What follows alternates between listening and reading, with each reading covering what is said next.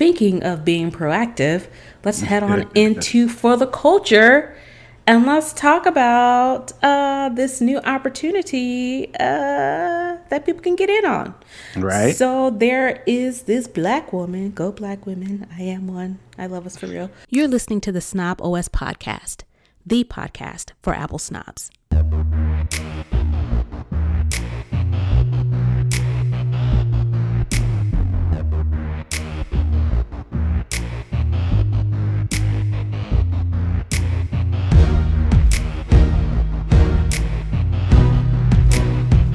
Hey, this is Nika Monfort, aka Tech Savvy Diva. Yo, this is Terrence Gaines, aka Brother Tech. And you're listening to the Snob OS podcast, the podcast for Apple snobs, where we talk all things Apple and then some. And we're back for another week. We are back. So what's been going on? How's the week been? Actually, this week has been pretty good. I'm getting back in the shape of getting in shape. I figure since they about to tell everybody to go back in house for another lockdown because it's coming. Oh yeah. And so I feel that if I get started now, I'll be able to catch up to all the people who have been trying to get their Rona body together since March. Mm-hmm. So because they assume, okay, March, April, May we'll be in the house. Come June, July, come we'll summertime. Mm-hmm. Well, since people can't act right, and the summertime is pretty much canceled for 2020. Mm-hmm. So if I get started now, by the time whenever outside opens back up, it'll be like I started in March. Yeah, I don't know when this whole outside open up thing. The numbers are just like going up everywhere, and they're still having these conversations about schools opening, and I'm like, they obviously don't believe in science, because there's no way that these kids are going back to school in a month and a half. Well, the issue is, for somebody who has kids, and we've are starting to have these conversations because they've sent the messages to our families like, look, you get the option of doing like a combination of virtual and in class, or you can like choose virtual, but they really don't give you any information on how they're really going to keep the kids safe. Are all the desks going to be encased in plexiglass? Are the kids going to have to wear a mask all day long? Who's going to enforce the kids wearing masks? These little kids, right. You're thinking like, 5-year-old pre-K? Right. You're not going to be able to keep these kids in these masks all day for 8 hours? Are the classes going to be smaller? Is it, instead of being 20 or 30 kids, is it going to be 15 kids? They can't really answer those questions because nobody knows. But the issue is, specifically while we're talking about schools, they have to open up because they're going to lose the budgets. And they can't just, it's not like a rent, it's not like mortgage payments. It's like these schools, have to not fight, but they have to submit and get approved for these budgets. And if they don't open school back up, they're not going to get those budgets, was going to cause a whole nother problem. But I mean, as a parent, I can't risk sending my kids to school because you're worried about money. That my main concern is, can you guarantee, I know there's no such thing as guarantees, but can you provide the same safe, healthy environment sending my kids to school that I can at home, keeping them in the house? Mm-hmm. And if you can't say yes, then I can't send my kids to school. And whatever happens, it sucks. Teachers and budgets and education, I get it. But if I send my kids to school and something happens to them, I would much rather roll the dice and say, okay, well, if it comes down to you can't guarantee my kids' safety at school, I'm just going to keep them home. And they can't give you the budget that you're going to need to take care of these kids if they get sick. Because I know I've seen somewhere where they're saying that to get the COVID tests that are being proposed, it's like $2,000-$3,000 for a single test. Right. Or something crazy like that. Like, and then if you test 1 week or 1 month and then a kid comes down with it, you're gonna have to test again all over again. So that's extra money. And if you open up the school and September goes fine, October goes fine, November has an issue, then are they gonna cancel, what are they gonna do for winter break? And it's if you don't have the answers to those questions, then as a parent, I can't send my kids to school when all these questions have not been answered. And like you Right. said on the budget thing, you know, these states are not giving schools extra money. It's like the budget is the budget. You lose it if you use it or you lose it. Which is again, it's totally unfair to the schools, totally unfair to the teachers and the staff and all the people that schools employ or whatever the case may be. But I mean, my kids aren't teachers. My kids aren't administrative staff. My kids are not bus drivers. My kids are not people who keep the school grounds and the janitors and all that. I can't answer for them. I can only answer for my kids. And if you can't answer these questions to guarantee to some extent that my kids will be safe going to school, I'm just going to keep them home. Yeah, and then the unfortunate thing is for those parents who have to go back to work and they have no choice but to send their kids back to Right. school. Right. So I would think that the people that write the laws and make laws, they make laws that suit them. So why can't they make laws for these budgets to freeze the budget? Because we're in the middle of a freaking pandemic. I mean, what? And it's not getting any better. It's It's getting worse. it's getting worse because people won't listen. And Yep. like, how many deaths have we? Are we like at like 500,000 deaths worldwide now, or something like crazy like that? I'm just like, bro, it just baffles me that it shouldn't baffle me, but it does, that money is the overriding factor. You would think at some point someone would say, okay, this is crazy. We can't do this. But we live in a capitalist society, so it's all about those ducats. We are, unfortunately, we are too far gone to where we can turn on a dime. Now, as a result of all this coming out on the other side, who knows when that's going to be, there may be some things that we change going forward. Again, there's no such thing as going back to the way things were. Mm-hmm. Some things are going to have to change, right?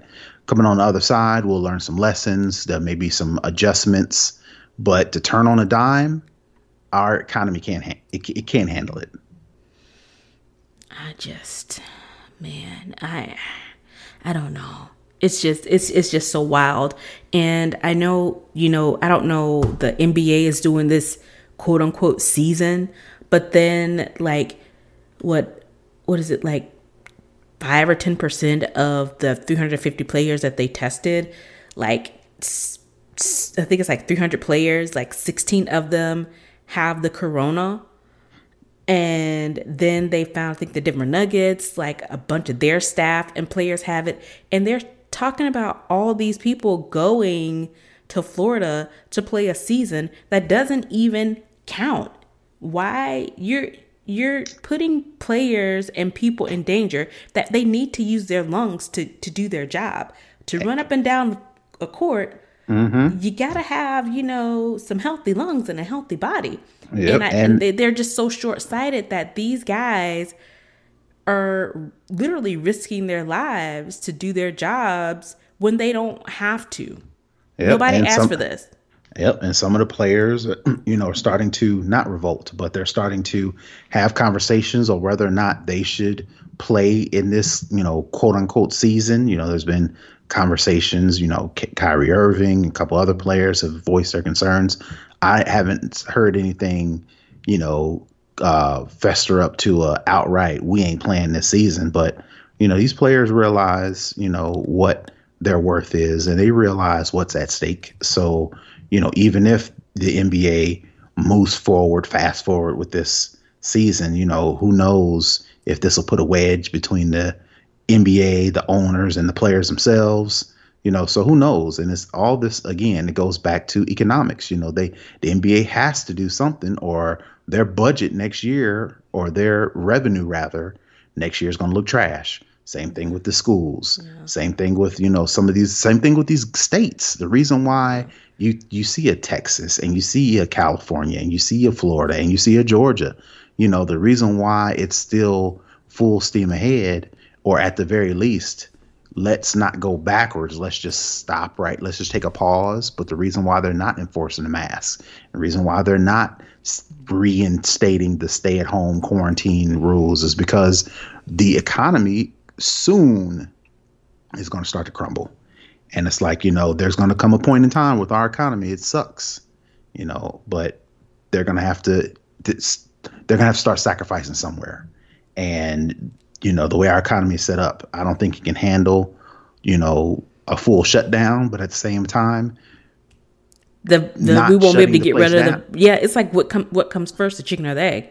Right. You need the economy to keep our system, our way of life going, but then you also need people. And if you just throw everybody out there, even more people are going to die. So it's right, and it's going to drag out longer. So it's like, do you take the bullet now or do you take the bullet later? It's like which one? Eventually, you're taking the bullet. Yeah. The question is, when do you want to take it? Mm-hmm. Yeah. So, but again, it wouldn't be so bad. Like you referenced, it wouldn't be so bad if folks would just either stay in the house or put the daggone mask on. I don't understand. Well, I mean, I kind of understand, but I don't want to understand. What is it? What the mask is so political? It's like everybody. It's not even common sense. It's just like science. This is what we're asking you to do to help out. Wear the mask, and people have used this as violating my rights. And I'm like, how? How is this? How I don't want them to explain to me because I know it'd be stupid. But I just like the thought process that this. Wearing a mask to protect yourself from getting a virus that could kill you how is that political? I don't get it. Yeah. So, I get it, but I don't. Yeah. So that's what's been going on with me this week. Yeah. Other than that, just saying, we just, like I said, school's coming up. We got to make a decision about that the next couple of weeks. Mm-hmm. Both of our jobs are secure right now. But again, if things keep going the way they are going, there may be another round of layoffs in October. And then who knows, I can't guarantee, everything is secure.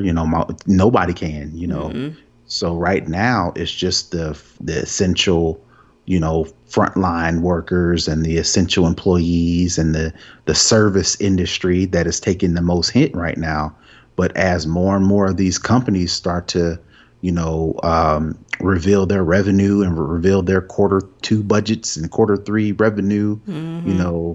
More and more of these bigger companies are going to take a bigger hit, which means more people are going to be, unemployed or risking layoffs or furloughed, working for free essentially. Yeah. And then, what effect is that going to have on our economy? And it's like, again, it all goes back to if we would have just did it. Number one, if we would have jumped on this early, that's mm-hmm. the first mistake, right? Second mistake is, since we knew, it's like if we just hunker down and do what we're supposed to do, we can shorten this thing. That's mistake number two. So we'll see what mistake number three is mistake number three. We send some people out to sacrifice for the quote unquote better of the economy. And then it'll be interesting to see who actually gets sacrificed. We already know who gets sacrificed. Right. So that'll be the next, mistake. It's like, okay, well, we've got these politicians and we've got these people talking about my rights, like you mentioned, my rights are being violated because I can't wear this mask and so on and so forth. It'll be interesting to see when we really have to sacrifice some people. We have to sacrifice our whatever the case may be. It'll be interesting to see what line people fall on when it affects them directly. So but by that time, too late is not the right word, but it's like, how long is this going to go on? Again, we still got another year until they even think about finding a vaccine. Right. Are people just assuming we're going to find one by the fall? We're not even talking about flu season. That ain't even came yet. Mm-mm. So It's, ugh, I don't know. It's literally like the wild, wild west. It's just like with everything you do, you're taking a sizable risk.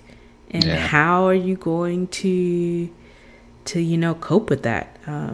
It's crazy. So all that to say, I got some extra time to get Rona fine. Right. You got some extra time to go downstairs and get your roll on, get your eating habits on. Yeah, I started eating a little bit better. So, Londra, my wife, she's been on the eat better kick. And, I just eat whatever the kids eat. So now I'm starting to come over to her side. So I'm starting to eat the salads and starting to eat a little bit better. And then I ordered some of those nasty shakes, smoothies that come in, the subscription box smoothie pack.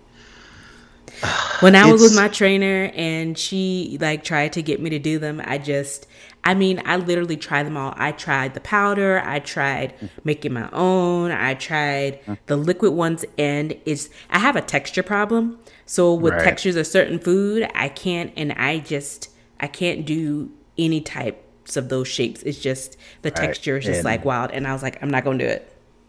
Yep. And then the one they say, well, you just shake it for 30 minutes. And then I shake it for 30 minutes and it's all gooey. Ugh. But but if you put it in the blender, now I got to take all this prep work and put it in the blender, and then I got to clean the blender out. Cause if you don't, then you come back the next time I want to make a shake and then you got to clean it out. Then it's so, all that to say, but I'm trying to do the eat better and cut out all the snacks and stuff. I think I've eaten up all the cakes and the snacks and stuff in the house. So now I'm gonna tell the wife, don't order any more snacks or anything.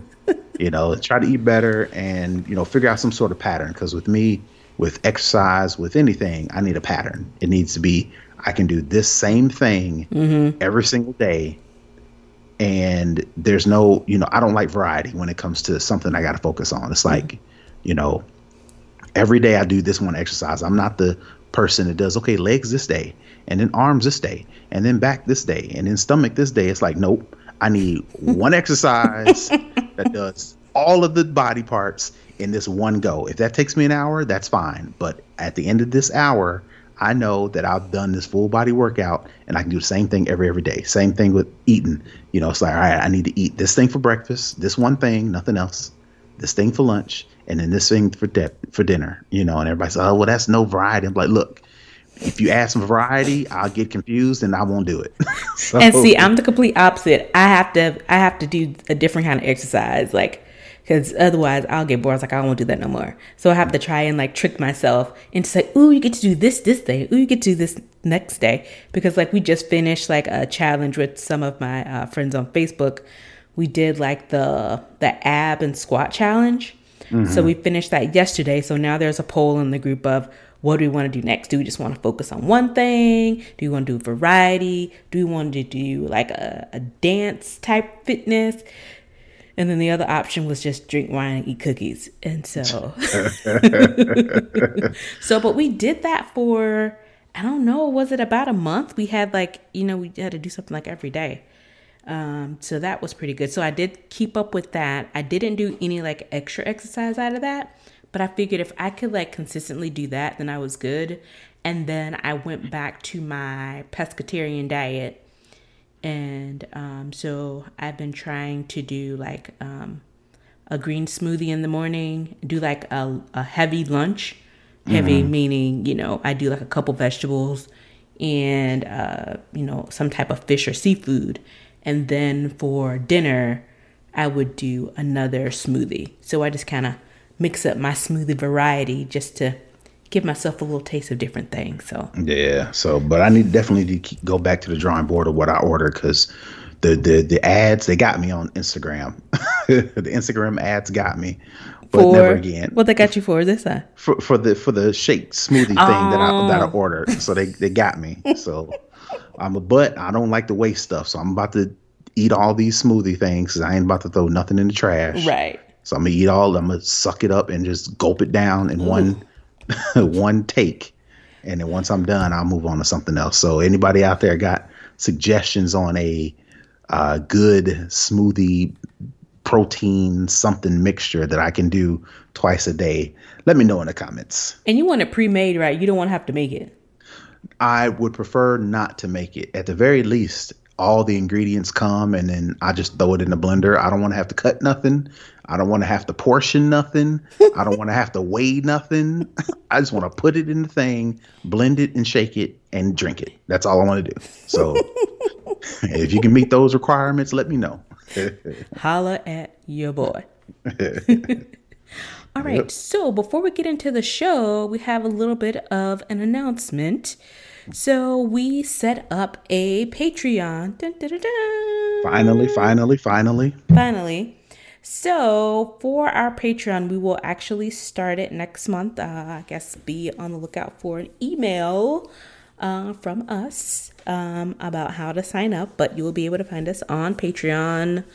If you go to Patreon and just do Snobble Westcast. Yep. Just do a search. We're there already. We're already there. If you want to drop you a couple dollars, let us know ahead of time. Right. So essentially for our Patreon, we only have one level for now. We're starting up small, which will be $5 a month. And for the $5 a month, you will get access to the show early. You'll get the live video cast, so we'll start videoing the podcast.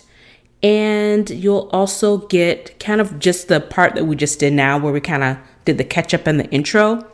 That will be a part of the Patreon. That will no longer be a part of the regular show. So if you don't subscribe to a Patreon when you hear us, we will start straight off with the lowdown. So you'll miss the 20 or so minutes that we just kind of catch you up and give you our musings of the week. So we had to figure out something that we could give the people who actually do the Patreon as a little bonus. So we'll actually do like Nika said, we'll make it like a mini an additional mini show that for all the Patreon fans. And in addition to that, you'll have access to the Discord chat. So you'll be able to join that. And then if you want to put up any stories that you think we should talk about, any conversations that you want to be had before, or maybe even during, we'll have to figure out if we're going to do like a live chat. We may do that to add an extra bonus to the Patreon people who donate. So we'll maybe do that. And then afterwards, like if they're, we want to have conversations after the show. If you listen to it live, we can carry on those conversations after the show. So that'll be all for the Patreon. I guess in order to do it, we're going to go video. So if you don't join the Patreon, I think we'll move to video. I don't know if we'll do YouTube or Twitch. I think we may do one or the other, a combination of the two. So that's another, I guess, announcement in order to do the Patreon to where people get the pre-show. I think we're going to go video. But again, the Patreon folks, you'll get the extra bonuses like the access to the Discord, you'll get the pre-show, and you get to listen to it live as we shoot it. Yep. And you may get some additional treats. Yep. All right. So I think that's it. I think we're ready to get into the show.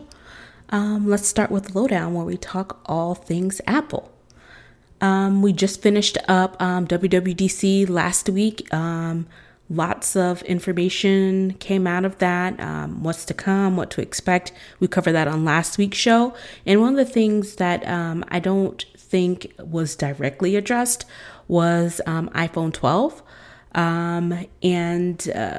We expect the announcement to be made in September per usual. The question is, when will the phones be launched? Typically, in previous years, the actual ordering, you could pre-order and delivery was fairly quickly after the announcement. But based on some information that we are seeing from Cult of Mac, is that Apple is really trying really hard to conquer any type of delays. They're trying to reduce the amount of delays of when the iPhone 12 will come out. As we know, we're in this Rona pandemic, situation where everything is delayed. So Apple is trying everything they can to reduce additional delays with the devices. So Go ahead. No, yeah. So I was just going to say, they're looking at, according to the story, 4 weeks to 2 months when it comes to the iPhone 12, which is supposedly a 5G handset that Apple's going to come out with. You know, like Nika mentioned, normally they make the announcement and then later on that week you can pre-order. And then next week, the following week, it's available for sale. So it's like from the time they announce it to the time that it's actually on sale in the Apple stores and, you know, all the other, you know, carriers. It's a week, but now we're looking like 4 weeks to 2 months because of, you know, China delays and then the whole coronavirus thing. So who knows? Apple's trying to fight that. But so here's the thing, right? Every year, Apple says, or there's some rumors that there'll be some sort of delay, right? And then every year, like clockwork, they're on it. They make the announcement. You can pre-order later that week. Next week, you can pick it up in the stores. The following week, you can pick it up in the stores, right? That's kind of, people have kind of surmised that's Apple's way to build up that scarcity to where as soon as they make it available for pre-order or for sale, people rush out to get it so they can make those first week or first month numbers look good. So, you know, they kind of put the rumor out there, the rumor mill running that, oh, the iPhone XR or the iPhone 11 or the iPhone whatever previous models, there may be some sort of delay. And you can look this up because we've talked about it, you know, the past 2 years. Yeah. Every time around this time, there's a rumor that, you know, there's some sort of delay. But like I said, like clockwork, you can get it. As soon as they announce it, you can get it shortly after, right? But this year time is a little different. It's a little different this year because we actually have a legitimate reason as to why the delays may be from, like the story mentioned, anywhere from 4 weeks to 2 months. So we'll see if Apple can pull it off. Is it a question of them being able to overcome the odds and pull it off? Or is this Apple's game always to try to build up the scarcity so we rush out and buy it so they can make those first week numbers look good? Yeah, but I don't know. Based on this article, you know, people have been, you know, remote and working from home. And when you're dealing with any type of hardware, most times when you need a lab, you need to test stuff, you need to build out stuff, you need to be in person in a lab doing this. So, you know, while most tech companies are still allowing folks to work from home, Apple has started to bring back last month their hardware engineering team and development team to come back into Apple Park because those people, they kind of need them. They got to stress test this They stuff. have to stress test it. And based on this article, I don't think the final designs have been locked in.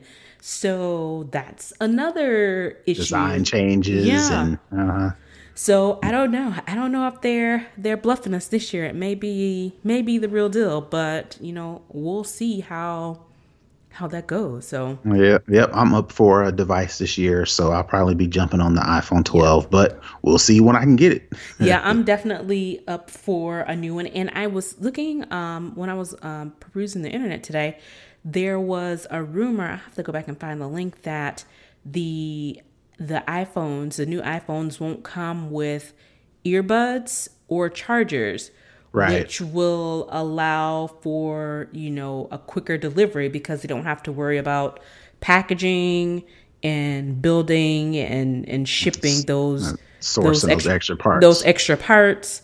And also it seems like without those two things, the packaging itself is much more streamlined. I mean, right. If you know anything about Apple devices, their packaging is very specific, very neat, very compact, very minimal.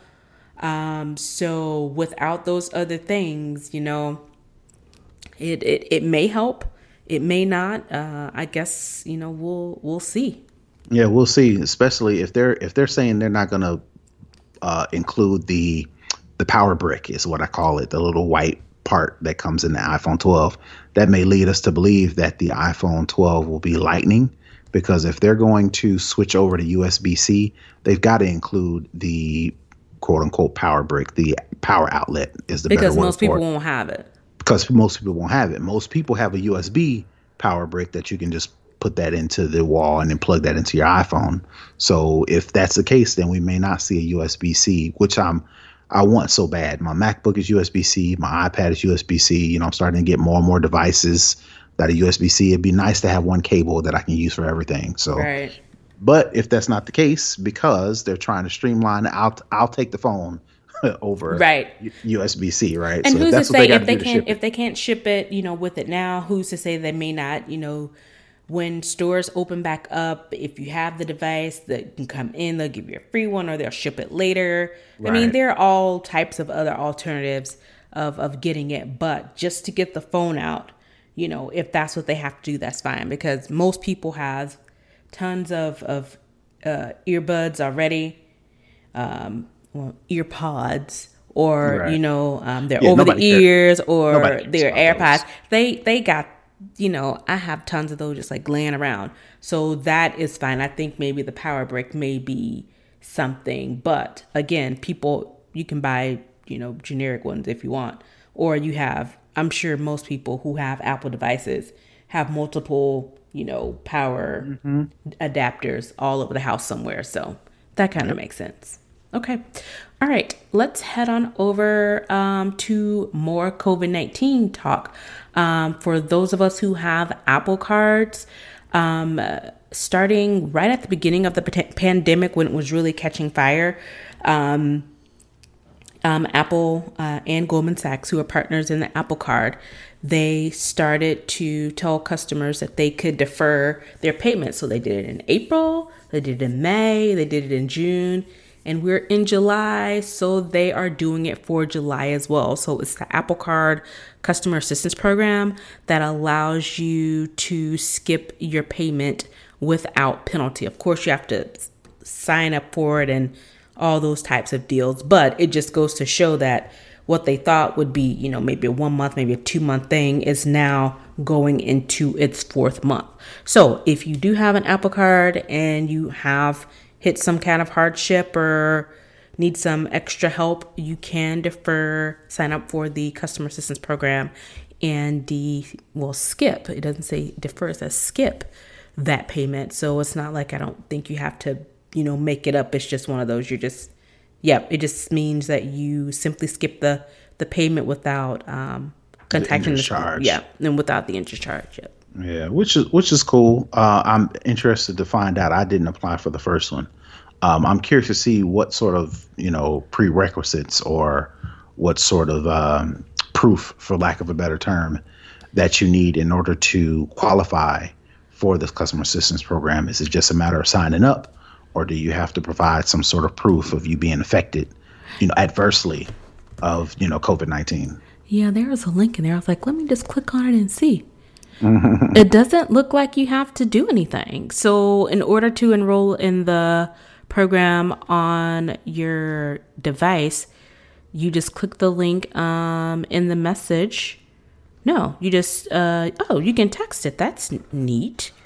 You can Maybe just they'll text ask them. you some questions. Maybe It just says you text, I would like to enroll in the customer assistance program, and tap send, and then they'll give you a confirmation, and that's it.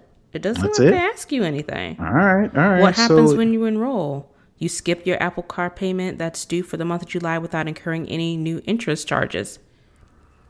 All right. So all those folks out there, if you just want to hoard your cash, if you're not affected, if you are affected, definitely take advantage. But if you are not affected and you just feel like you need to save some cash for this month because you never know what's coming up, save for a rainy day, definitely take advantage, because it looks like they're making it super easy. Yeah, and they're saying your account will still be reported as current to your credit bureaus.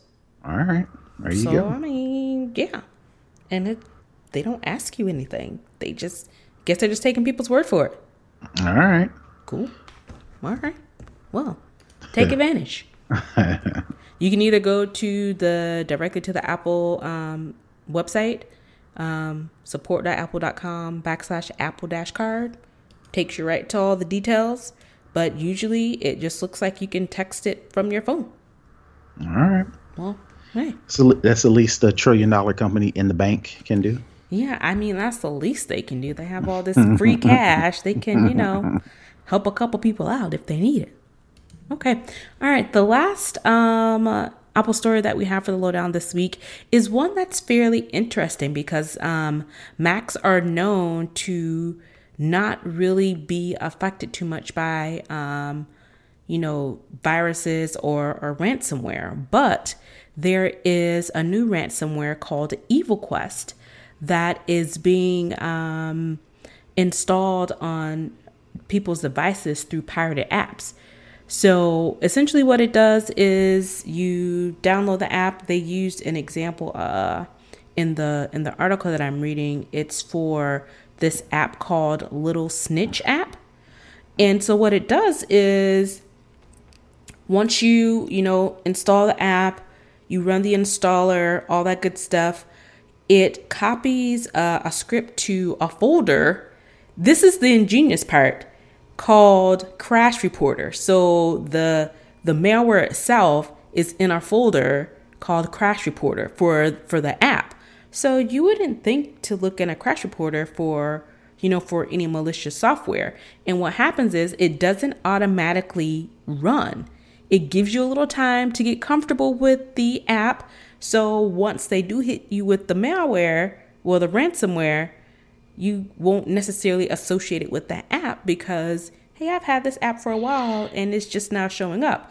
So what it does is it encrypts a part of your system, and it causes like your Finder to not work. Your system will constantly crash, and your keychain gets corrupted. So we've talked about keychain before, where you store all of your passwords and keychains. So when you're in Safari or you're using anything that needs a password that you have in your keychain, you don't have to worry about typing it. It's already stored. Just click the button. Boom. It gives you access to what you need. So with this particular malware, once it encrypts your hard drive, there's no way of getting it off.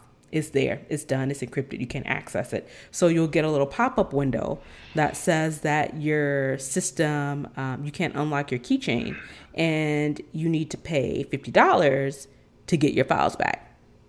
Otherwise, everything on your hard drive will be deleted in 3 days. So a couple of things that I've been preaching on and harping on forever, and something that Apple has also been preaching on and harping on forever. The way you get this app is you have to go on a Russian forum with torrent links. That in and of itself is bad. Should stop you or slow you down from installing anything. So if you bold enough, and it's not your fault, you should be able to, like you said, Apple has been long considered, malware and antivirus spyware proof, but that's not the case. Because you do have to, it's just an operating system. And now that more people are using Macs, then there's more people who are willing to come up with this sort of software to put ransomware on your Mac. But still, for this particular thing we're talking about, you actually have to go on a Russian forum and download torrent links. And I say that, we've had all these issues with Russia. So, who's going on a Russian forum? Why y'all fooling with Russia? Right. And download torrent link. That should be your first issues, right? Number two, you mentioned there's no way to get this off of your computer. There is a way to get it off of your computer, but you will have to give up your files. And what I mean by that is you'll have to erase your entire hard drive, which has all your data, which has all your pictures and all your videos and all your personal, all your business documents. Maybe I should have said there's no way to get rid of it that you'll be happy with. Right. There's no way to get happy with unless you do what? Pay the $50. Have a backup. No, have a backup.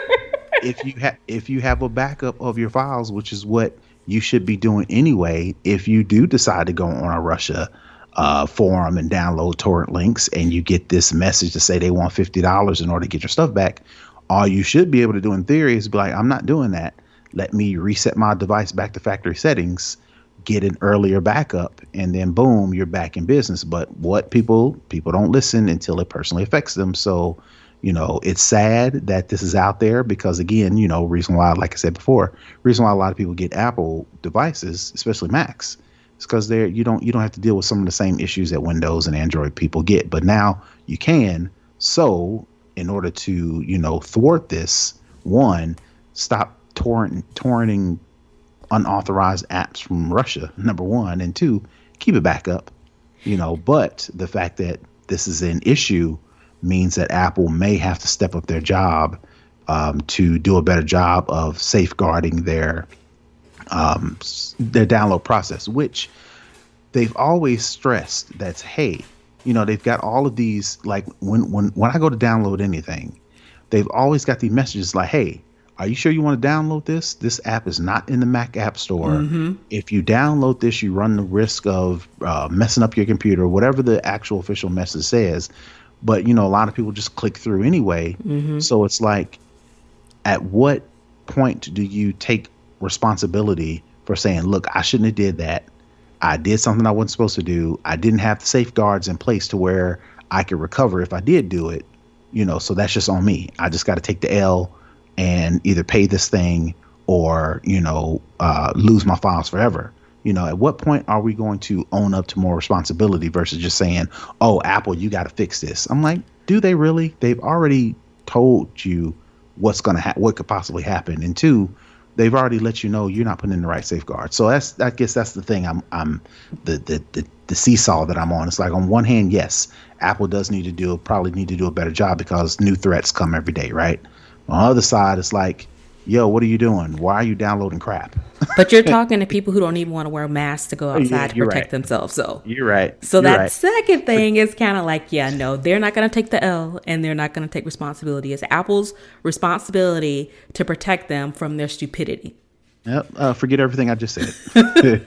And also in the article, it does say that although this particular, what did I call it? What is it called? Evil Quest is only through pirated apps for now. Apparently, there's still some sort of security flaw that will allow malicious code to be put on apps that are outside the Apple Store. So if someone, jumps on this Evil Quest bandwagon and they have apps out there that they just get in the, that you can go online and download, even if they say, if Apple, gives you a little warning and forces you to go to, your system preferences and accept, this app from this unknown developer. People do it all the time. So if they go and do that and you get that, this piece of malware or something similar on your machine, then, there you go. So it's just one of those things where, you just have to continuously be vigilant. Even though you may not want to, or, oh, it's a hassle, but it's only a hassle until you get hit. Right. And all that to say, long gone are the times where you just buy a Mac and not have to worry about ransomware. I guess that time has come to where we got to start paying more attention. So I get more attention. Yeah. And the thing is, these hackers are smart, and there are some people, oh, it's just $50. Just give them the $50 so I can get my machine back. Some people will probably pay it because, oh, it's only $50. Right. And they know they messed up by downloading crap from Russia. Yeah. So it's Russia now, but we've seen how Russia can infiltrate and get in our everyday ecosystem, in our everyday life, and wreak havoc. So it's Russia now. Could be your local game that you want to download for your kids, or productivity app that you can just pop online and get. So be careful. It may not be this particular thing that you can get, this Evil Quest. It could be something else. So just be safe and careful out there on these download streets. Yep. All right. That's it for the lowdown. Let's head on over to Second String, where we talk all other tech. So this week we'll start with YouTube. And as a person who, you, Terrence, cut the cord, I'll let you talk about this one, because I'm still on the regular cable plan bandwagon. So I'm a YouTube TV subscriber, and the reason why I picked it is because I could cut the cord, and YouTube TV gives you all the features, all the channels, well, a majority of the channels that you are used to, subscribing as a cable subscriber. So, all you need is an internet connection and a set-top box. In my case, it's Apple TV.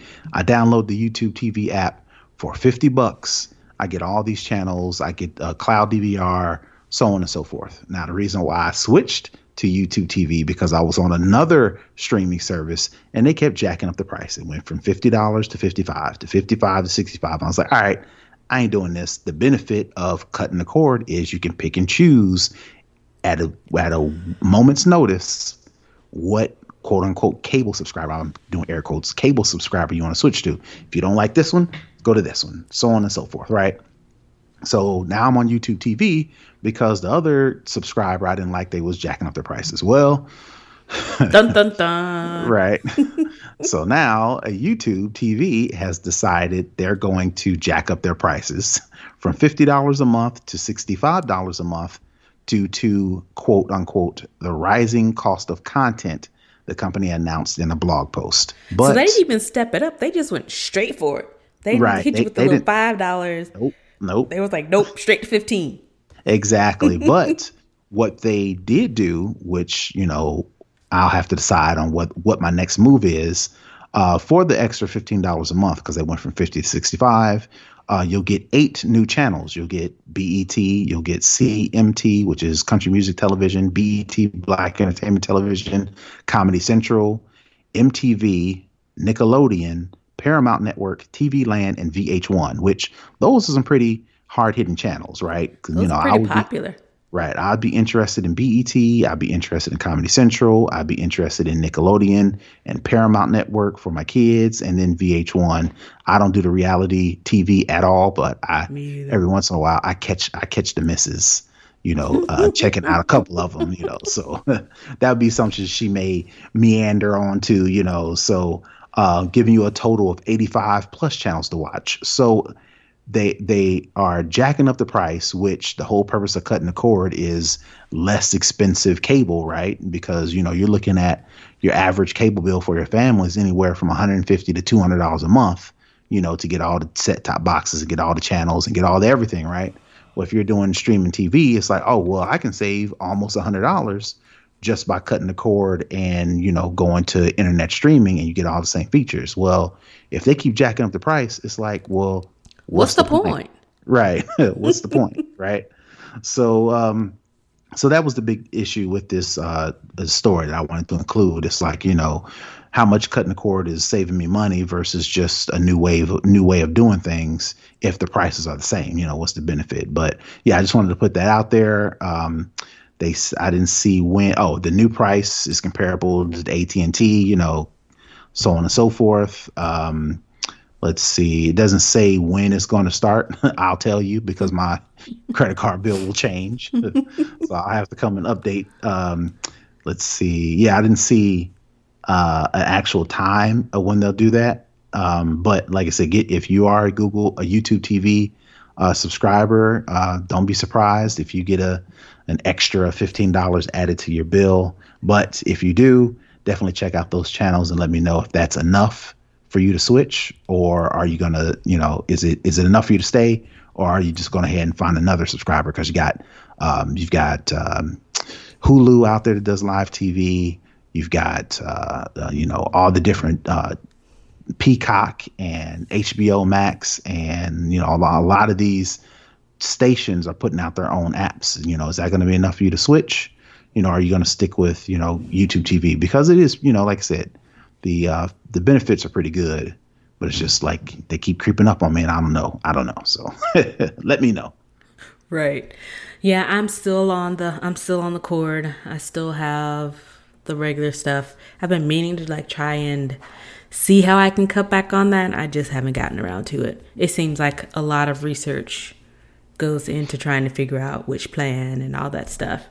Well, they're making it easy because they're starting to be so comparable, which I guess was one of the reasons why YouTube TV decided they want to jack up their prices, because, they are comparable to some of the other subscribers out there, but they're cheaper. So it's like, okay, well, let's, jack up our prices to match, our competitors.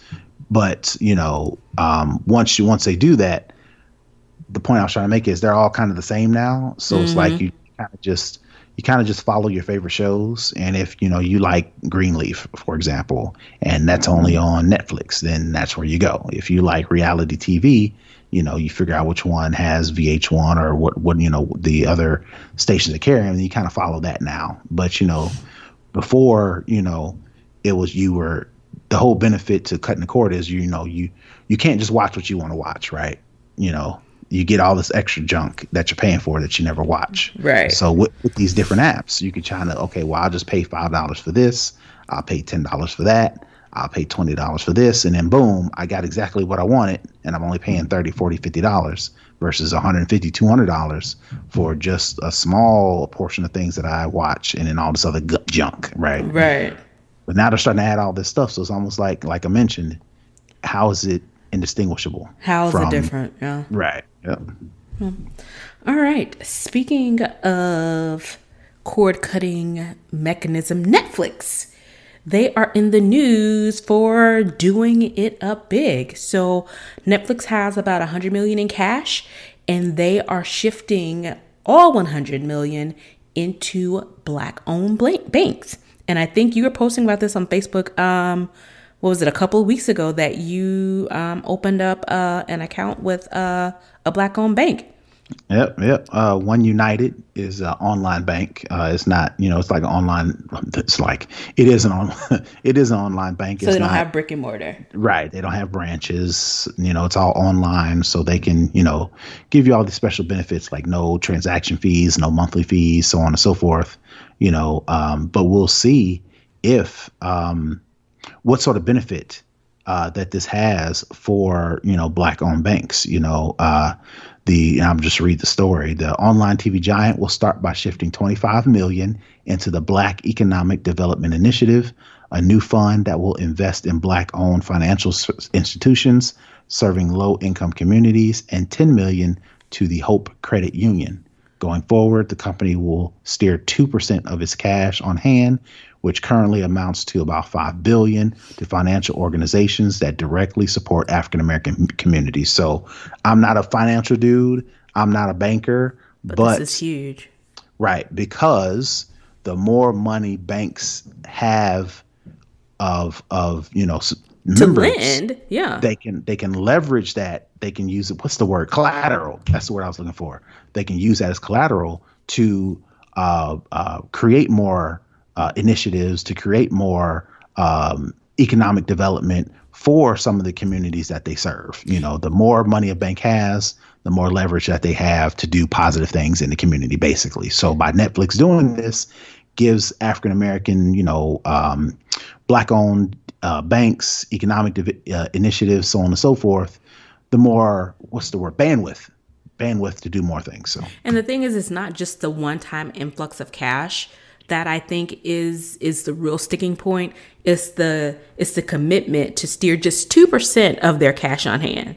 Right. So they currently, it's not killing them. They're not losing any money. They have already $5 billion, Netflix specifically, of cash on hand. And so, this is huge, because a lot of times, Black and brown people, it's harder for them to get loans or get lines of credit from your traditional, top banks. And if they do get them, they get them at unfavorable rates.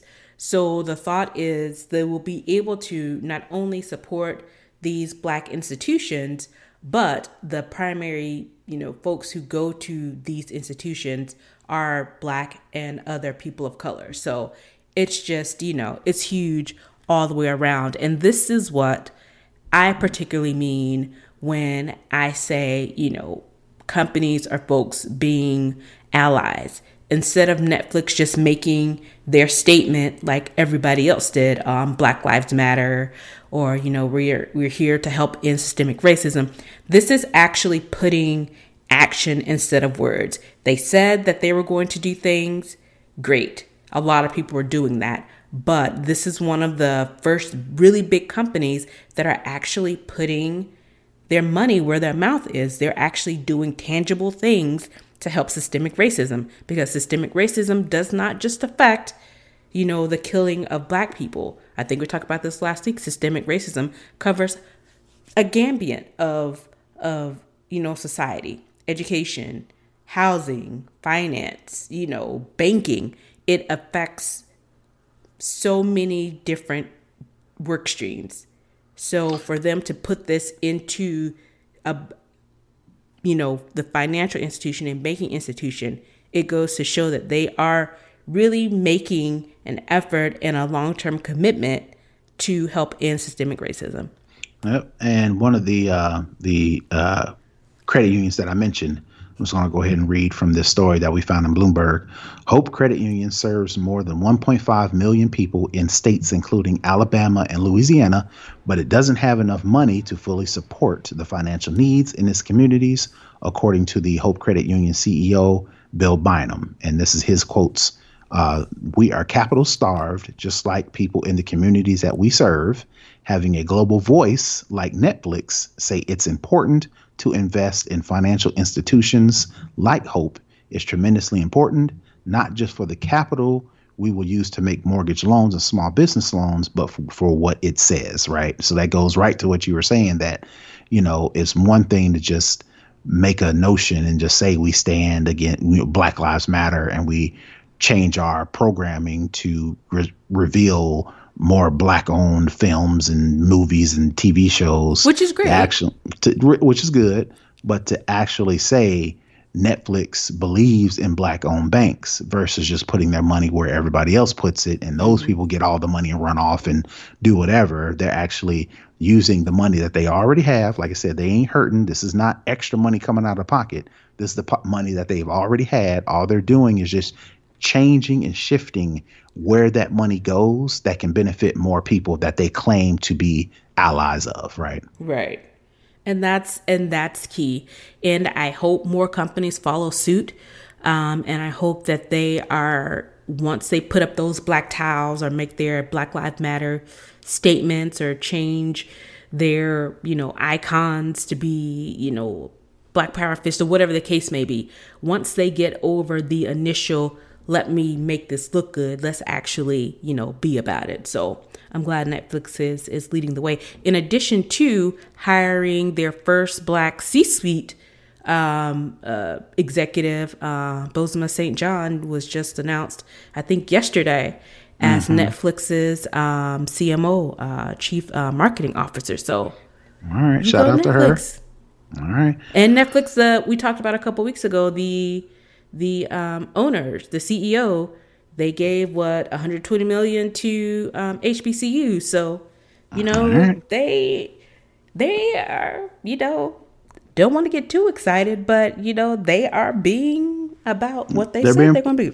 They're being proactive at the very least. I may have to look into buying some more Netflix stock to see if I can support the cause. Just with a couple dollars. Couple dollars over there. I ain't buying hundreds of thousands of stock shares, but I'm gonna see where I can keep my money. Throw a little something over there. Right. And I know I was seeing my one of my cousins posted on Facebook when they said that they were gonna do the HBCU money. He's a Morehouse grad. He was like, man, guess I need to get my own Netflix account now and start paying for it. I'm like, right, instead of bumming off the family, right? Yeah, get your own account now. So yeah, cool. All right, the last story for second string, Facebook. I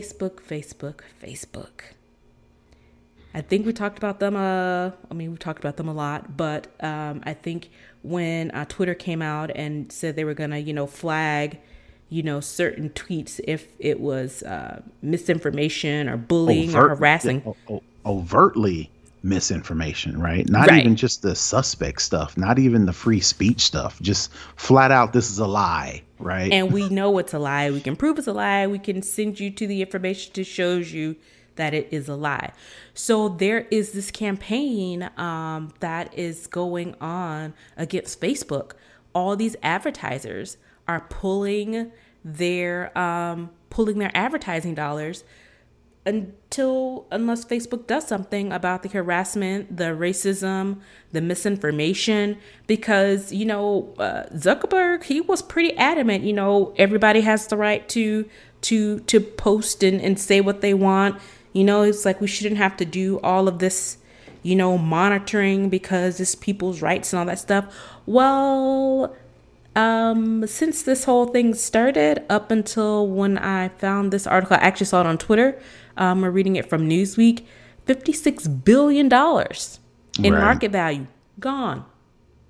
Yep. Among other companies, you're looking at Verizon, Pagodia, Ben and Jerry's, Honda, Coca-Cola.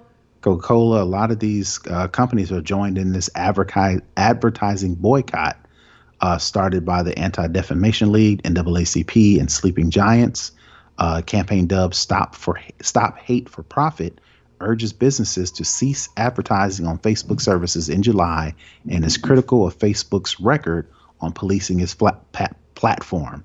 So that goes back to what Nika was saying was, Mark Zuckerberg was like, well, free speech. We ain't going to censor anything, no matter how salacious, no matter how much of a lie it is, which is, opposite of what Twitter said. It's like, look, there comes a time where we got to do something. We got to step in. So Mark Zuckerberg's kind of took this stance where I'm just going to let it fly, regardless of what it is. And it looks like on its face now, I'm a skeptic, so I'll give you the other side of this, right? on its face, it looks like, these companies are saying, okay, well, we're going to put our money where our mouth is, and we're going to stop advertising on Facebook because that's how the main way that Facebook makes money, by companies, buying ad space, doing advertising spends and things of that nature. But as a result, their stock market is starting to tank.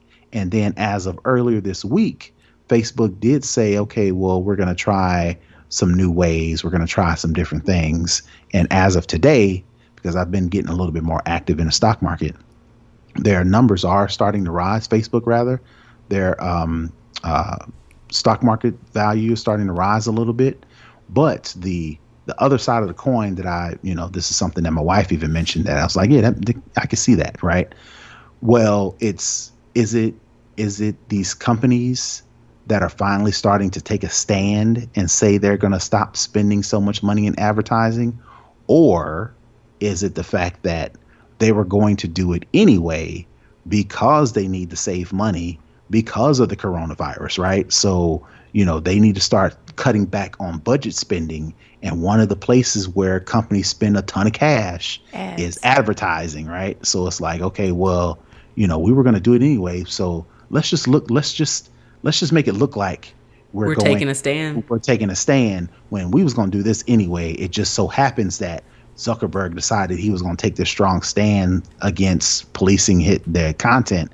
So we'll just use that and get some extra brownie points, right? Mm-hmm. When they were going to do it anyway. So I guess that's the question. It's like, are they doing this to put a good face on, and actually take a stand, or are they they're just putting a good face on and they was going to do this anyway? So it'll be interesting. Yeah, and the question is, they said for the month of July. So if Zuckerberg doesn't make a significant change, are they going to do it for August? Are they going to continue to do this? And that, I think, will be the true test of, this is something we were going to do anyway, or this is something we actually believe in. Right. And so even in the story that we found on Newsweek, Unilever is the people who, they have a whole bunch of health and beauty products. Huge. They're huge. Right. They said, and we quote, we have decided that starting now through at least the end of the year, we will not run brand advertising on social media newsfeed platforms, Facebook, Instagram, and Twitter in the U.S. So that leads me to believe that they were going to do that anyway. They was going to do this anyway. It just so happened it coincides with this, take a stance, and what do they call it? Stop Hate for Profit campaign. It's like, all right, well, let's get a couple brownie points at the same time. They'll get some extra. What is it when someone is like, you're running behind them and you're catching their draft? Is that what it's called? Yes. I don't know.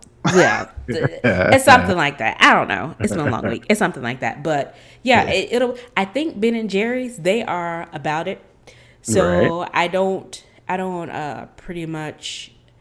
too much question Ben and Jerry's, because they are real G's about it, about this racism thing. Right. The other ones, I guess we'll see. Right. I guess we'll see. But in any event, I think it's good that they're putting the pressure on Facebook to actually do something. So we'll see. It looks like Zuckerberg has already revealed measures for countering voter suppression, misinformation, and other content deemed harmful. Right. And he said that right after on Friday, because like I said, I've been starting to watch the stock market just in general closely. When all this stuff came out, their stock tanked on last Friday, right? Mm-hmm. So then, like yesterday, I think he said they're taking these extra steps, and now today, their stock market price was It's going back up. climbing a little bit. Again, that could be opportunists that watch the market and It's watch the like, ooh, let's get in news. on this Facebook while we can. Right. So what they did was they sold off all their stock on Friday to drive the price lower. And then while everybody else went into this frenzy selling all the They bought stock, it back plus then some. they bought it back. And now the stock market is the price is climbing. So they're making double, if not triple, what they was making if they would have not done anything in the first place. So, but that's just, again, me being a skeptic and a cynic. But it makes sense though. And I bought, and the thing is, there are plenty of people who are taking advantage of the situation that we're in to I make bought, this money because yep, they can. I bought some stock, Facebook stock yesterday too, and made a couple bucks off of it because again, it's like, it goes back to the point, right? It's like, do you rage against the machine or do you play the game? It's like, just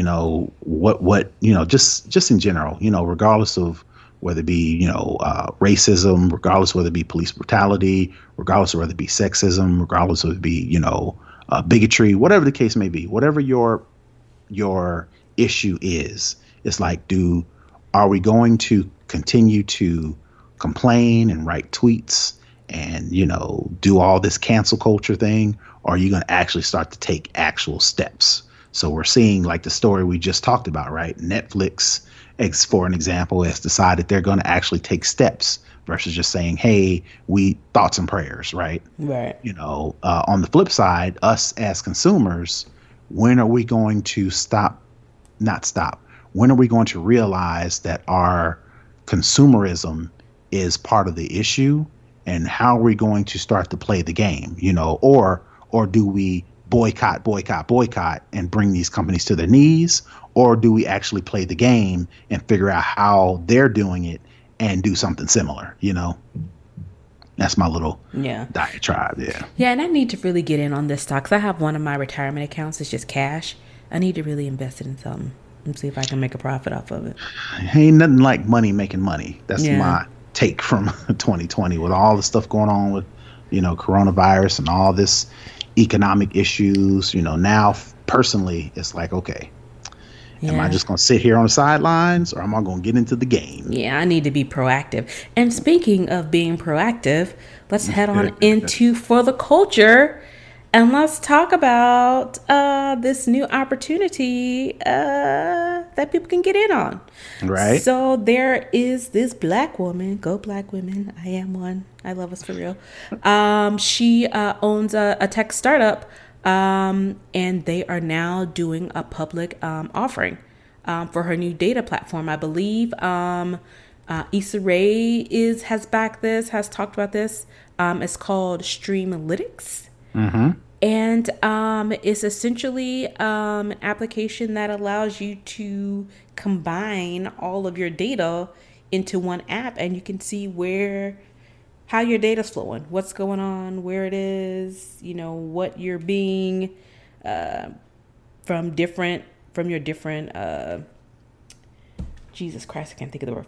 From your different apps, whether it be, Instagram, whether it be social media, whether it be your streaming TV sites, all of that. It's putting it into one data ecosystem that you can see all of your analytics for any of the applications that you choose to connect.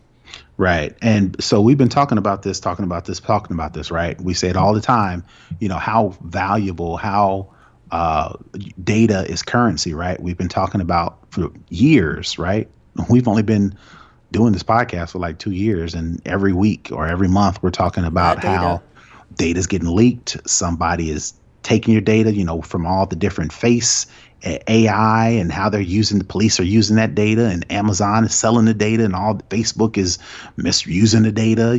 All we've been talking about is data, right? So what makes Streamlytics cool and what makes it beneficial to users is, one, like you mentioned, you get to see how your data is being used, how all these different apps and services are using your data, what data they're collecting, all that information. You get to see that in one easy to use platform, right? That's number one. Number two, you have the opportunity to benefit directly, as in profit, off of the data that you use. So I don't know the exact details. And of course, that's kind of like the secret sauce that she uses, the company uses, is they'll take all that data, package it all up. One, make it easier for you to digest by creating one file one format that you can then take that data and actually digest it better. Then if you want to actually decide, if you give Streamalytics the permission, they will anonymize your data. And then going forward, all of these apps and services that you use, you can actually get a cut from Streamalytics sharing that data with the companies that want to use it. So, they have you on one end consenting to anonymize, and I got to stress that, anonymize your data. So it's not you specifically, it's more of an avatar or a profile that's based on demographics, right? How old you are, where you live, what kind of content you consume, how long you consume it, so on and so forth. Package that up, provide that to companies that want to use that data, but at the same time don't want to actually have to try to farm that themselves by pulling it from all these different ways, or whatever the case may be. Then they have to pay a fee in order to get that data. And then she kicks that, turns that to the actual users who are actually providing the data. So it's almost like a win-win. The data's secure, it's anonymized, you get to see your data, and then you get the profit off of it. So this is a cool program in and of itself. I'm not sure what kind of competition she has, but it sounds like the first of its kind. Yeah, again, it sounds like it. Right. I'm not in the data, aggregation, big data field. I'm pretty sure there may be some people out there trying to do that, or companies themselves trying to do this. But not on this level, though. But not on this level, and not one specific platform, right? To where you can connect multiple, you can have multiple sources that you get this data from. And the fact that you are consenting, so you're pulling your data, you can see your data, and you're consenting what you want to send to certain people. So you can say you want to add Twitter, Instagram, and Facebook, right? And you don't, but you have a Snapchat, you have a whatever, you can customize the data that you want to be sent to get your additional profits. Another thing that I noticed that this is, I think, will be extremely helpful for is this culture of influencing.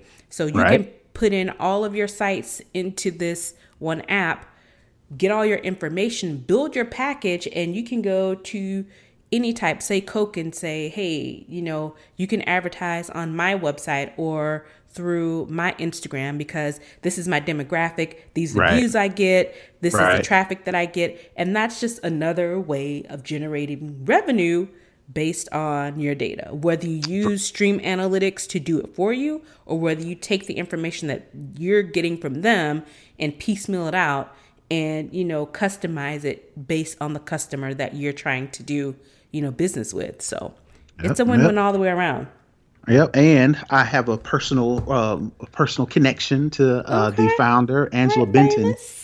She was one of the first people that gave me a writing job when I started blogging about technology. So she had, back in the day, this is the old school, back in 2010, 2011, Black Web 2.0. That was her website. And I was one of the writers on her website way back in the day. Of course, she moved on to bigger, better things. She started the New Me Accelerator founder, first African-American owned startup group, to where they actually bring in founders and would help them get money, give them access to capital, give them influence where they can then build their businesses. She actually went on and made that super popular, sold that, and now she's moving on to something else. So, I just thought I'd put this out there because it's a good idea. Number one, whether or not I'm connected to her or not, it's just a good idea because, again, data is currency nowadays. So for her to actually have a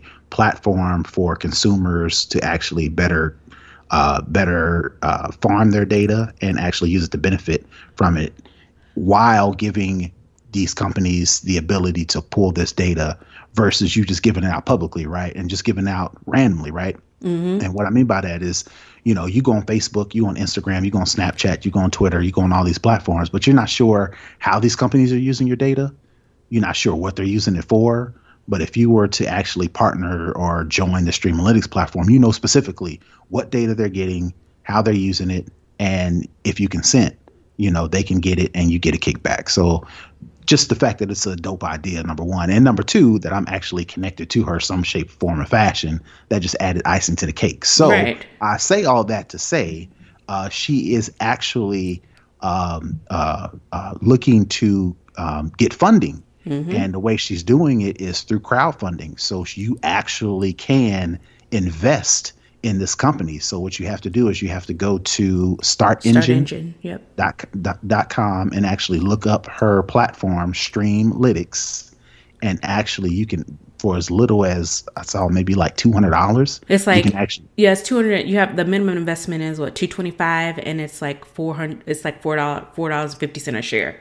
Right. So you're getting equity. So basically how it works is, if you invest, a little as $225, you get $4.50 per share. If this takes off, and she's already raised $865,000. And that's jumped from this morning when I was putting the show together, it was like 700 and something thousand. So over the course of, a work day, it's jumped like 100,000. Right. So she's got all the information in Start Engine, and we'll make sure we put the link in the show notes. But if you want to actually become an investor, you don't have to have a gob of money to actually invest in something like this. This is something almost like almost like Obama's campaign, to where instead of him trying to take millions, grassroots, that's the word I was looking for. I couldn't think of the word. It's like a grassroots thing, to where instead of you trying to go and get millions of dollars from some uptight, biased investors, right? She can actually use this platform and actually regular people, similar like to Obama's campaign, to where if you give $20, you can collect that from a larger swath of people who otherwise wouldn't have opportunity or access or the knowledge to actually invest in something like this. You can get in on the ground floor, and then, it blows up a year or two from now, and she decides to IPO. And she IPOs at, initial public offering, for those who don't know.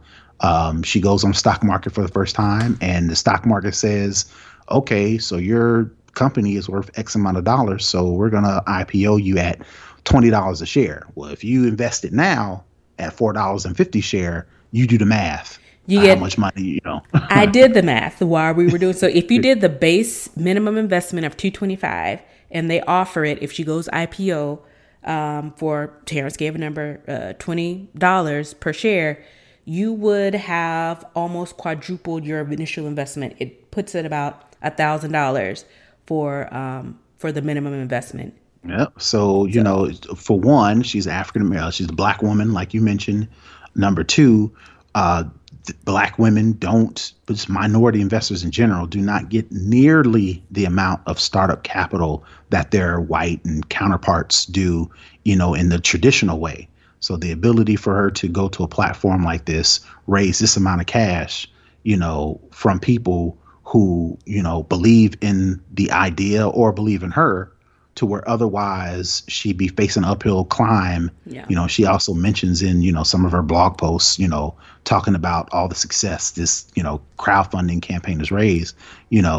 She's been places where they've slammed the door in her face, for the fact of her to then turn around and raise this type of money from just regular people.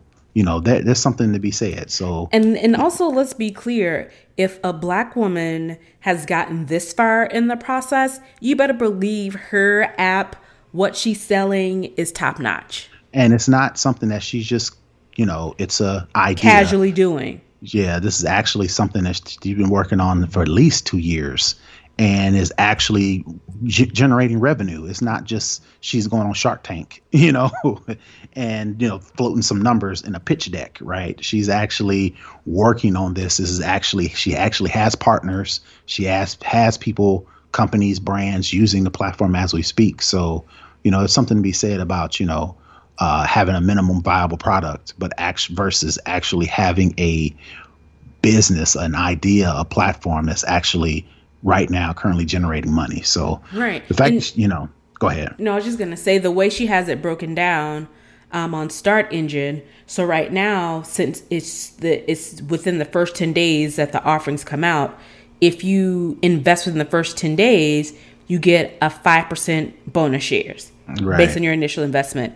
And each investment, there are tiers. Right. So based on the tier that you invest with, that gives you access to different, things because you are an investor. So some of them, they're different tiers: bronze, silver, gold, platinum, diamond. And of course, the higher you get, the more benefits you get. Right. But yeah, so I am going to invest in it. I've already created my account. I did it this morning, and I was like, I'm trying to figure out, which account I'm going to pull it from to fund it. So yeah, I'm definitely popping on this, especially before the 2 days run out. Yeah, because this thing is going like gangbusters. So, it just goes back to the point. Like I was saying originally, it's like, do we complain that are not enough Black founders not getting money, or are we going to put our money where our mouth is and realize there's somebody out there that needs the assistance, needs the capital?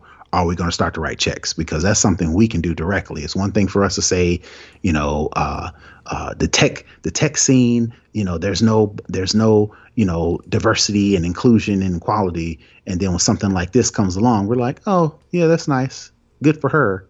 But, don't really support, right? Because we have to look to ourselves to make that change as well. We can't just wait around for people to, wait around for Netflix or Facebook to say, hey, you need to do better with our data. We're giving away all this data and we're not profiting and benefiting off of it. When something like this comes along in Streamalytics, we got to be ready to put our own money where our mouth is. So, I wanted to talk about it on the show. I wanted to make sure people know about it, and I've already invested as well. So, because I want to get in on the ground floor or something to where I want this to be my Apple. Right, exactly. My Amazon. Or your Facebook or your Tesla. Yeah. Mm-hmm. Right.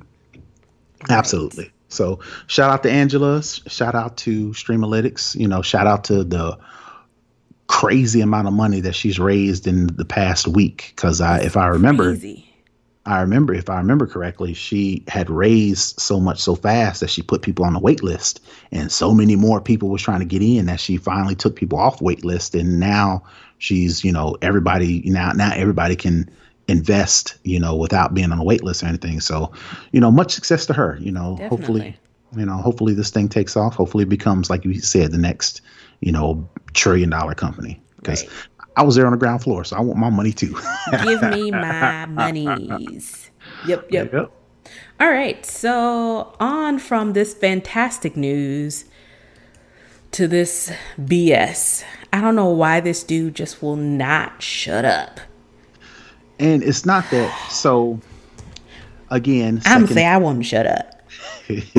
Everybody has a right to their opinion, but it's one thing to have an opinion. It's a whole nother thing to see a pattern, right? Right. And we're starting to see a pattern with Terry Crews. For those who don't know, if you haven't been listening, what was last week, 2 weeks ago, to where he was saying, we got to be careful, Black supremacy, and, that we got to be careful about, Black people thinking they're supreme or whatever the case may be in the wake of all of this Black Lives Matter thing. So, he's trying to equate white supremacy with Black supremacy. Which Black supremacy doesn't exist, but doesn't exist. And there's no way in our generation. He doesn't have any Black people that care about him. Right. So to double down on the white supremacy, he's come out with another, quotable. Quotable. I'm gonna read it directly. So, the point he's trying to make is we're all in this together, right? Instead of just saying we're all in this together and then shut Period. up. Period. Stop. He's got to add extra stuff. The same thing with the white supremacy and the Black supremacy, which doesn't exist. Never could exist. White people ain't gonna let Black supremacy happen, but that's a whole nother subject. Here I'm gonna actually say the tweet. If you are a child of God, you are my brother and sister. I have a family of every race, creed, and ideology. But he didn't stop there. Mm-mm. He said we must ensure Black Lives Matter doesn't morph into Black Lives Better. So I'll let you. What do you think about Black Lives Better versus Black Lives Matter? Is that a thing? He is stupid. I don't like to call people stupid, but he is stupid. Like we said last week, all black people are asking for the bare minimum is Right. equality when Right. we could be asking for revenge, when we could be seeking revenge. We Right. just want to live life like everybody else. We want to be able to go to the grocery store and, not die.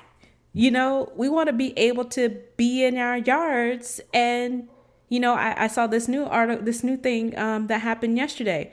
This lady just thought she was entitled to come into these people's yard and demand that they show her their permit for them adding a stone patio to their backyard. She couldn't even see the patio from the street. I don't know how she saw the patio, but my thing is black people just want to be able to be people, to be human. No Right. one is saying that we are better than any other race. And my thing is the confusion with black power and white power. White power is used to oppress people. Right. Black power is used to uplift people And affirm. and Right. affirm people, because as black people, since we were brought here against our will, have had our humanity stripped away, have been told that we are crap, we don't do anything, we're lazy, we're horrible, we're the most, worst people in the entire world. And all we are trying to do is affirm ourselves so that we don't just continue to fall into this, cycle of self-hate, which I personally think Terry Crews, he doesn't like some part of him, because no one has said anything about Black lives being better. We've only said that they matter. We've only said, stop killing us. We've only said we want access to equal education. We want access to equal health care. That's all that Black people are asking for. And I take it a step down from that. Maybe not even equal, just quality healthcare, just quality education, just quality, way of life. We're asking for the is where we're minimum. trying. Equality is where we're trying to get to. But right now, can we just get quality? Can and we then live? maybe we'll work up the equality. But the issue I'm having is with people like Terry Crews and some other people who have an issue with the Black Lives Matter. Van Jones. It's the idea that, okay, let's just say, for argument's sake, that we do believe Black lives is better, right? Let's just, argument's sake. How long would it take for Black people in America to actually get to a point to actually look over and say, you know what? Now we're better than you. That's going to take centuries. And it's kind of like putting the cart before the horse. We haven't even made it to equality, and you're already talking about supremacy, right? There's no way, shape, form, or fashion that it would even let happen that we could get to a point to where we're looking out and saying, okay, so now that we've made it, now we think it's time for you, white people, to do this because we're better. We're going to make you our slaves. Right. Really? Nobody's, even if that were the case, that's not happening. This America, United States of America, they're griping about statues. They're griping about wearing a face mask. Right. They're griping about there's no way, shape, form, or fashion they would even let us get to a point to where we could even fix our faces to say that we're better, or there is a such thing as Black supremacy, and there's some sort of conspiracy to actually make white people subservient. It's like, that's not the life we want to live. That's not the life to where anybody wants to live. It's like all the people like Terry Crews and some of these other people. Can you talk about dismantling white supremacy? That's an actual thing first. Can we talk about instead of made up stuff that could only possibly, maybe even minutely happen three centuries from now? Why are we jumping to that? We haven't even tackled and combat the stuff that's actually happening, like institutionalized systemic racism. It's like you're not even speaking to that. You're already jumping to, you never know, you got to be careful. Yeah. It's like you tap dancing. It's like this.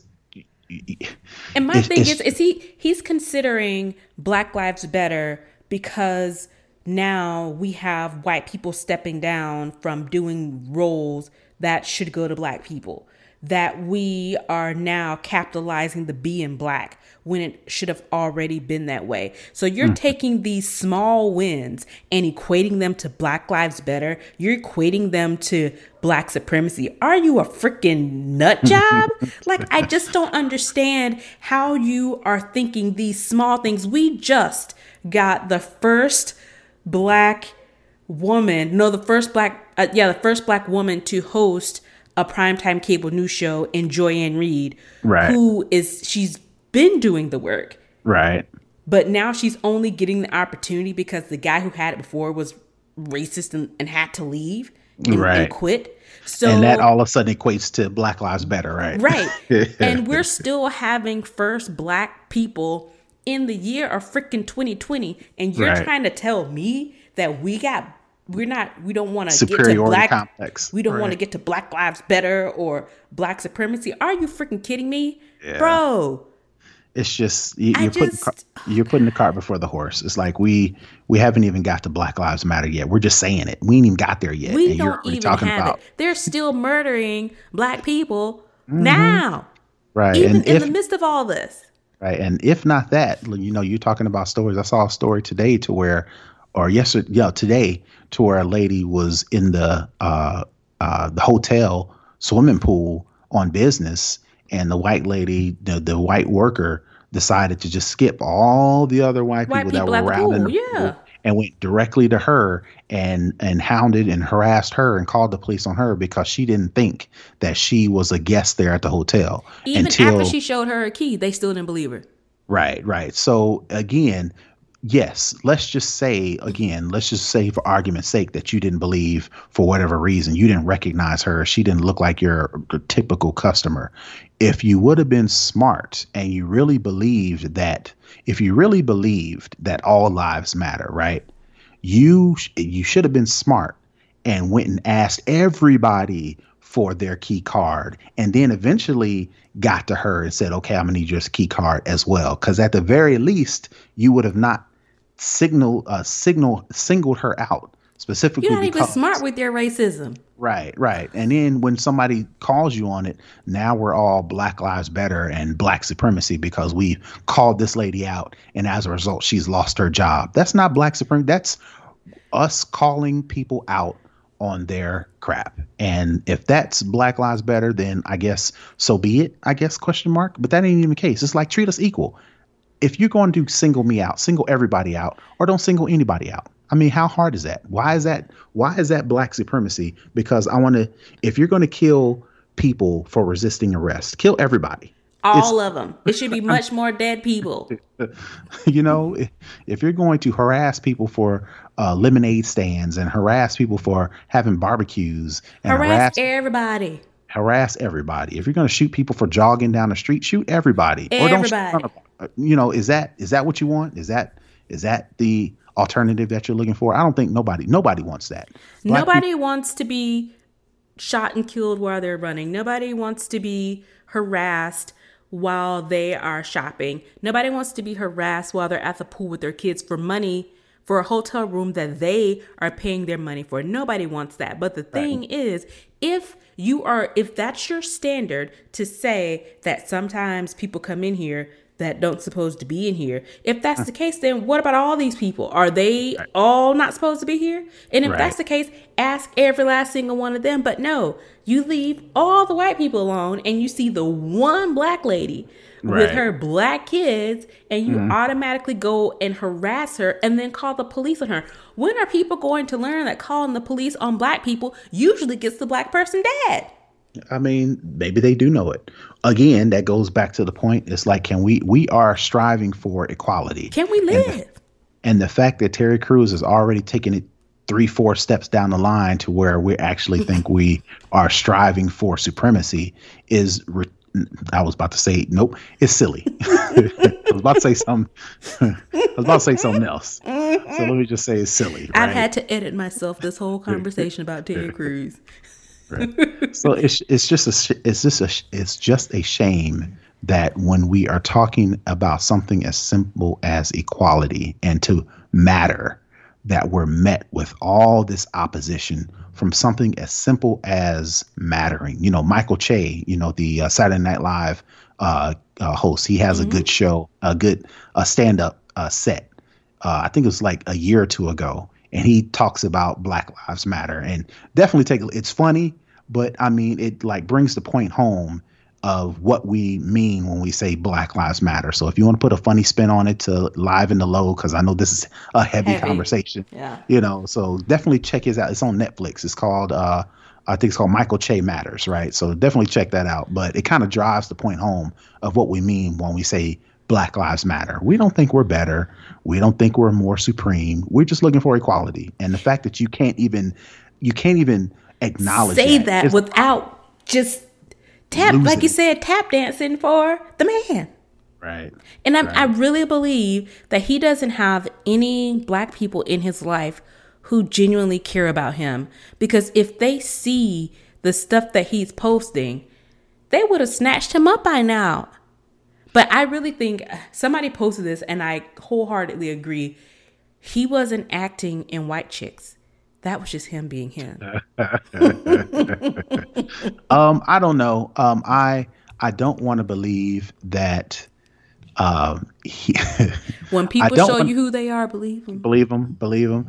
I don't want to believe that this is some sort of game by him in order to make himself look better. No, I think he truly believes this. That's the sad part. Yeah. I think he really does believe what he's saying, because even after he made this statement and he got so much backlash online, this fool then went and made a video doubling down on it. And I'm just like, bruh, where's your PR team? Just take the L. Where's your handler? You done took like several L's, my dude, already. And you just won't stop. I wish you would. Right. So I guess it's up to us to hold ourselves accountable, because you know Terry Crews is one of us. So I guess allegedly, it's up to us. It's up to us to hold our own feet to the fire. You know, when some of our own are acting sideways, we gotta, you know, what do you say? Call them out. So yeah, they've called this brother out. They called Van Jones out this week too. But that's a whole nother story. I don't have the energy for him right now. Okay, so the last thing that we have to talk about for the culture is there was an article that was posted. Was it on Medium? Shoot, yes. It was on Medium, because I read it and I was like, I can't remember if it's on Medium or not. But from these Black women who worked for Essence. Speaking of holding ourselves accountable to the fire. Yep. Right. If you're not familiar with Essence, it's a Black-owned publication that highlights Black women. It's been around for a really long time, in the vein of Ebony, Jet, all those type of Black Enterprise, Black focused magazines, glossy magazines, print magazines, women for Black women. Yep. So these group of women, I think, they call themselves the Black Anonymous. Black Female Anonymous. Anonymous. I was missing the word. So they have penned and opened, what is it called? An open letter? Open letter, yep. To Essence. Mm-hmm. Yep, and it essentially calls out the executive leadership of Essence. All C-suite got their own paragraph about what they've done to Black women in the industry, how they're treated at this particular magazine, and the harm that was done to them physically, meaning their mental health, and from emotionally, and for some women, just absolutely abandoning their position because they couldn't, take it, or they were being forced out. Low pay, sexism, bullying, harassment, all that. And this is from other Black people, primarily other Black employees. women. These are employees of Essence. Yeah. So it was the CEO who got called out, the head of HR, which is the CEO's wife. Which is crazy in and of itself. Which is conflict. Hello. Some of the other HR folks got called out. Some of the digital folks got called out. I mean, and they were quite specific with their complaints. So it wasn't like broad strokes of, oh, this happened. No, it was detailed of how these women who worked for Essence were treated. So after this comes out, everybody's talking about it. It's all in the uproar. Yeah, let me make sure I read some of the points so we make sure we understand. So the Black Female Anonymous is what they've called themselves. They're, a group of current and previous employees from Essence Magazine, which is more than a magazine. It's a platform. It's an event. This is like this whole Essence does. Yes, this whole identity. So it's bigger than just a Black magazine. Yeah, they were it's an enterprise. I think they're called now Essence Ventures or something like that. Right. They started off as a magazine. They were bought by Time Inc. This CEO came in 2018 and bought it from Time Inc., which made a big deal out of making it. Finally, it's back to being Black owned. And this is the same guy who owns Shea Moisture and a bunch of other stuff. Right. So fast forward to today, these female anonymous employees have said the blog post alleges that senior staffers at Essence mistreated Black female employees for the past 2 years. It said that there was sexual harassment, pay inequity, and bullying happening within the company. The actual quote, just a small quote from the post that we're referring to, says, "We present ourselves under the condition of anonymity for fear of retaliation, intimidation, and the maligning of our media careers." So they went as far as to list, like you mentioned, each individual C-suite person down from the CEO to the HR to marketing. And they've listed all the not specific, but all the general ideas that fall under, bullying, under pay inequity, intimidation, just all the emotional stress, the physical stress that they caused on some of these women, because a lot of these women were, and some of the things that I read, some of the women were coming back from maternity leave. And as a result, these executives were harassing them and pushing them out because they wasn't doing their specific jobs as it relates to being off from maternity leave. They told one of the people that I read talked about, how they were doing all this work and they were stressed out because they wasn't getting paid. Any time that the group would mention or talk about pay equality, the C-suite executives would just not even listen and just walk out. And then one of them actually mentioned, well, if you think you can get more money, leave. Yeah. Which is the exact polar opposite of what you would think a major company like Essence, the environment that you would think that they would have would be, for Black women, power, for Black women. That's Black just girl magic, all this stuff that you would think a company, and that they say, right? You would think that this is the polar opposite from the actual environment that lives and breathes within this company. So it was like you were alluding to. They put out this post in Medium. A lot of people read it. A lot of the buzz was happening as a result of it.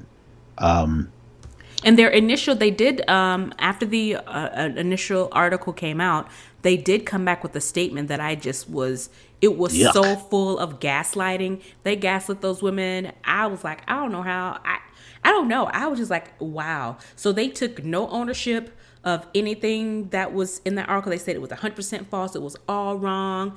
None of it's seriously. We take it seriously, and we know that we didn't do any of it. So they didn't take any type of even, the BS line of, we'll take a look into this. We'll do an investigation, even if they didn't plan on doing an investigation. Yeah, they said PR to make it seem like you're doing something. None of that. They just went straight for the jugular. Like, nope, this ain't true. Don't believe it. It's all lies. They said, quote, unfounded attempts to discredit our brand and assassinate personal character. And they're not talking to people like you and me who are just on the outside tweeting bad stuff about Essence. They are saying this to their own employees. They're talking to their own employees, people that are still there and people that are not there. And people that love the company, people that, as a girl, I've seen some of the tweets. As a girl, my dream was to write for Essence, and I finally got the opportunity. This is like a family type. This is like legacy almost, to where, you would strive, same way a tech geek would strive to work at Apple or Facebook or Google. Some of these Black women have, grown up watching, listening, reading, going to anything Essence, right? And the fact that they would get here and then all of a sudden they just want to say, you know what, we don't like y'all, so we're just going to pin this thing to get y'all up out of here. I don't think I could believe that, even if it was the case, which clearly it isn't, right? Right. Yeah. So all that said, moving where we forward, are now. right? So they put out this rebuttal. Essence did and said, all of this is wrong. That's not what we are. Didn't go over well. Right. So fast forward, they finally decided that they were going to do something. So they released another statement that said they're going to hire these lawyers and hire these external firms to actually look into some of the issues that the Black Female Anonymous story raised. And the CEO, I think his name is Richard Dennis, yep, has stepped down as CEO, and they have put in a interim CEO. Let me find her name. Where is Caroline Wanga. Yeah, I'm not sure who she is. I've never heard of her before, but nope. She's going to be the interim CEO until this external law firm is going to look in some of these issues that some of these women have raised. So right, because my thing is they're alienating the very population that buys their product. Yep. The people who you serve, that's who you're alienating. The people who buy Essence magazine, the women who go to Essence Fest, the women who listen to the Yes Girl podcast, the women who go to the digital platform and watch the videos. You're essentially, all these women are lying. Right. So there's no way that you say that that this is being attempted to discredit you. All this is false. You're essentially calling all these Black women liars. And your base, your supporters are Black women. So you're calling your readers, in their minds, I'm assuming, you're calling me a liar too. Right. And even if a tenth of what is being said is true, you are mistreating these Black women who work for you. I am a Black woman. I get mistreated on my job. So I'm not going to support somebody who mistreats. I wouldn't support a company who would treat their employees who look like me, who have my experiences. I'm not going to support you. And I think that's why they did that 180 real quick. Yeah. And not only did they write this letter, in the letter, I forgot to note this, the group launched a petition and are urging corporate sponsors like AT&T, Chase Bank, Coca-Cola, Walmart, and other brands to immediately divest all of its partnerships with the company. And what makes that so significant is it's coming on the heels of all of these companies kind of bending and starting to affirm and acknowledge Black Lives Matter. So when then this perfect storm of these anonymous Black employees of Essence have finally said, hey, you've got all these other companies that we've been holding their feet to the fire. Hey, we got this other one out here. So it's not far-fetched to say that some of these same companies like AT&T, Chase Bank, Coca-Cola, Walmart, all these companies that have put out these Black Lives Matter posts in the past month or so, it's not far-fetched to say that they would actually say, you know what, let's keep this train rolling. And maybe we need to pull some of these ads and this advertising and this partnerships that we've done with Essence. So maybe there's something to it that now all of a sudden the CEO has stepped down and they've hired this external firm. He saw what happened to Facebook. I mean, if Facebook can lose that much value and it actually hit them to make them be like, whoa, let me do something. Yes, brother, they are coming for the Black magazine, the Black enterprise, not Black enterprise, but let me just say Essence Ventures. If they can come for Facebook, they can come for you. Right. Well, so we'll see what happens. Like I said, they've hired these external law firms and everything, and they've the CEO stepped down. Of course, the open letter that the Black Female Anonymous wrote, they want all of the executives gone. They mentioned Joy, what is her name? Michelle Ebanks. Michelle Ebanks. Yeah. Joy Collins Profit, the chief operating officer. Some of these other people, they want them all gone. They want a clean sweep of the executive leadership. And the thing is, you have to think, if that's what's going on from the top, it's filtered down. There are some managers, there are some directors who have like, okay, so this is what my boss expects, so this is the way I'm going to treat. So it's going to have to be a cultural reset for this company. Yep. And the story reaches all the way back to what's her name? Michelle Taylor, I think is her name. Susan Taylor. How they got rid of her. How she left, did she leave? Did she retire, or did they push her out? She was forced out. And everybody loved them some Susan Taylor, right? Because she was synonymous with Essence. Right. When you thought Susan Taylor, you thought Essence. And that could have been when whoever, I think Time bought it, whoever they wanted to. But no, she was let go in 2017 or something like that. Way before that. She was gone in 2008, I want to say. 2008. Yeah. So Signal quiet firing. So they fired her. Yeah. So that was around the time that Time bought it, and then we made a big deal again. We made a big deal when Richelieu Dennis came in and bought it from Time, because now back in black hands. Essence, right. But if this is the case, then what's the point if you're going to have this environment like this? If you're going to be just as bad, if not worse, than the quote unquote other who had it. If in-house is going to be as bad as someone outside of the house would treat you, what's really the benefit?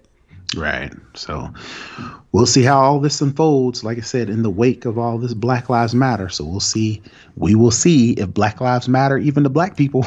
Right. Because honestly, we've seen it. We just saw with Terry Crews. We saw with Van Jones. Apparently he's been a well-known quote unquote Democrat, but apparently he's a secret Republican or something. He helped write Trump's police reform, and I use reform very loosely, bill. So yeah. And how the saying goes, all skin folk ain't kin folk. And they would like to be, a lot of those type of people, their identity is wrapped up in being the only black in the room. Right. I'm the good black. And if another black person enters their space, they become, territorial and like, it's only me. I got to try and show I'm the best one. I'm the best black, that type of thing. So, we're fighting a battle on multiple fronts. We're fighting against people who hate us because of our skin color. And we're also fighting against people with our same skin color who think they're better. Who think they're better and are fighting against us as well. So it's exhausting, to have to be in this. Right. So, like you said, we'll see how this folds out. See how it plays out. Because I think what this whole COVID, they're calling it, the pandemic we have for, the medical pandemic, but they're also calling it a racial pandemic. And I think it's just a perfect storm, and people are being exposed for who they really are. They aren't able to hide behind certain things anymore.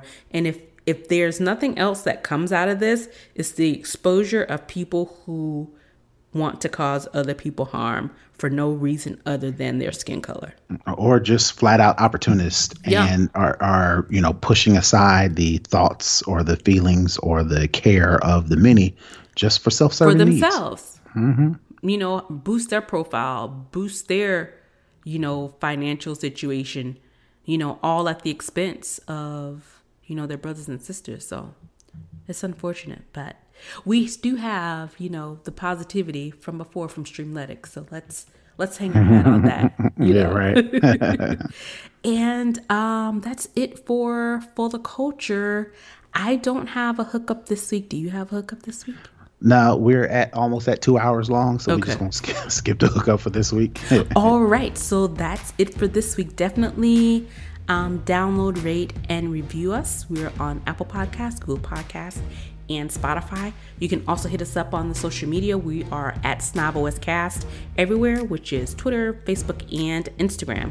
You can also leave us comments on our website at snobOScast.com, or shoot us an email at snobOScast@gmail.com.